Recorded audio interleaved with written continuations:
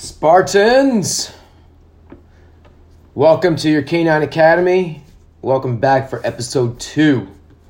I decided to do a back-to-back episode because right now we need to talk about something that's going on with dogs in Kuwait. Now, if anybody's been, Kuwait, Afghanistan, I'm jumping ahead of myself here. In Afghanistan and Kabul.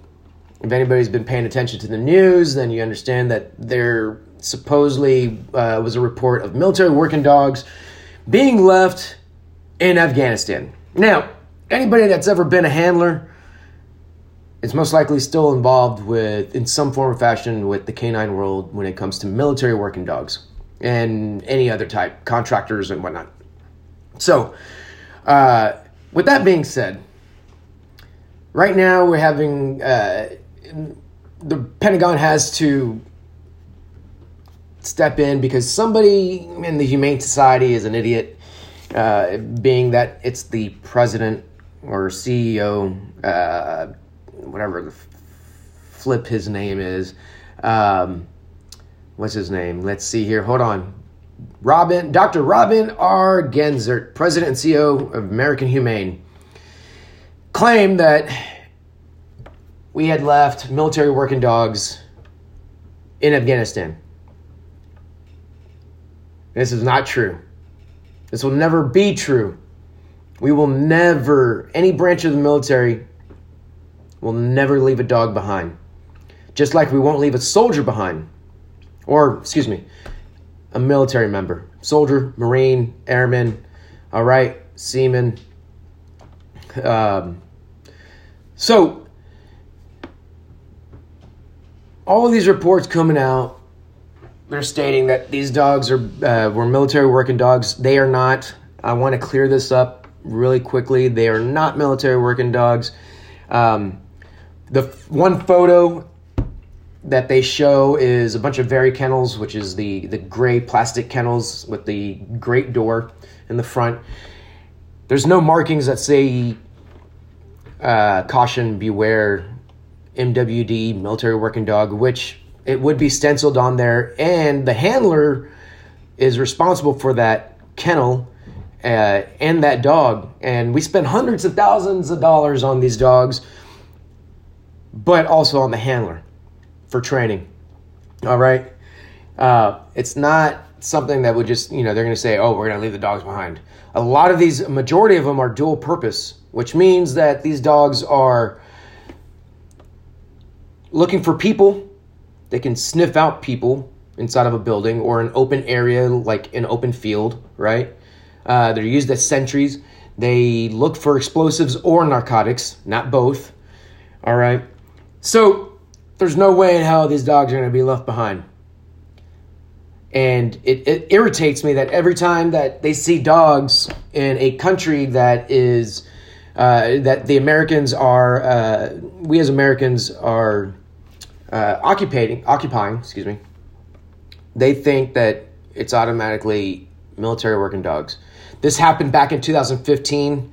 The report came out in April 2016, but in June 2015, pictures were taken of a bunch of dogs being euthanized inside their kennels by some Filipinos and some other people. And it was said that they were military working dogs. This would happen in Kuwait. No, it wasn't. Kuwait Petroleum hired Kuwaiti security something or another, and they canceled their contract.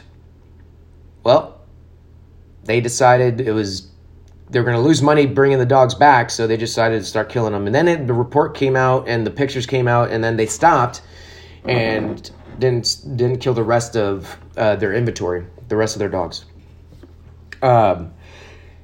It's sad, I know.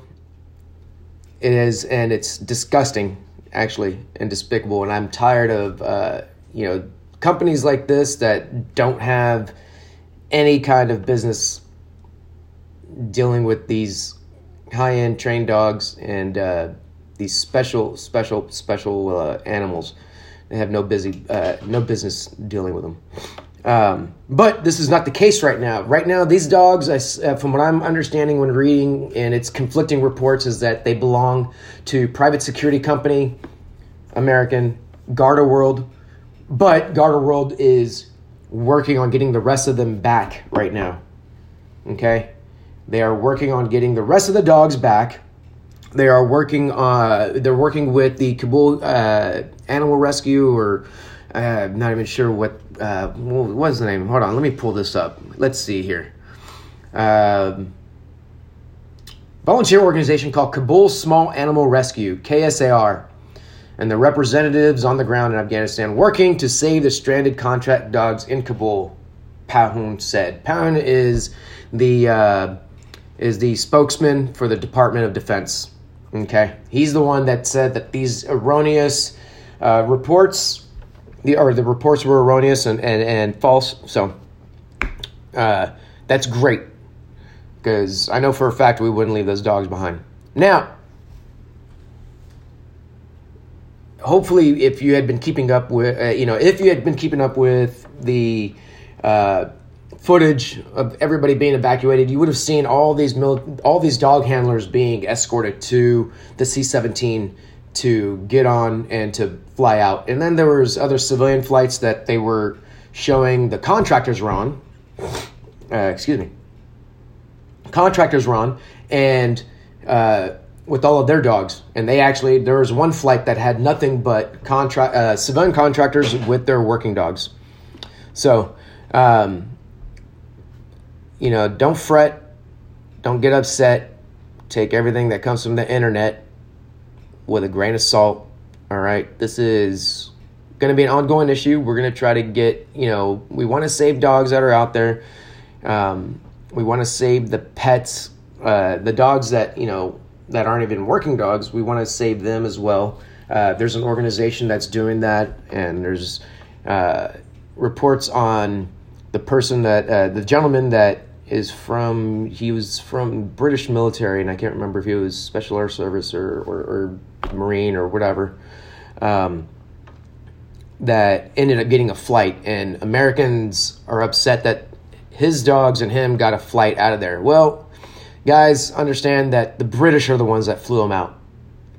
His wife caught a flight first, and then he waited to and he lost contact with her, and then he waited to have, I believe it was that she had left first and lost contact with her but didn't know, and then he was trying to get the rest of his staff and the rest of the animals out. And, of course, the old animals had to be euthanized, but they ended up getting a flight out. And a lot of people were a little bit up in arms about this. And I'll tell you what, the guy went back there as a civilian to do this animal rescue and to try to get these dogs adopted out and send them to the States. And while it's trying to get funding, you have no idea the heartache and the stress and the work that went into what he does and did. So I'm not mad at him. I applaud him for the hard work. It's a hard decision to say, hey, I want to bring these dogs back. My life is very important, but so is theirs. Even though to most people they're just animals. And yeah, in the end, they're animals, but they have a heart. They're loving, and they will protect us, and they will love us, unlike cats. So, with that, this is just something I wanted to jump in on real quick. It's a very short episode. It's not going to be very long. I wanted to just touch base on this with you guys because it's getting out of hand with the false reporting, and luckily there's people out there that are reporting it properly. And cheers to you. So, excuse me.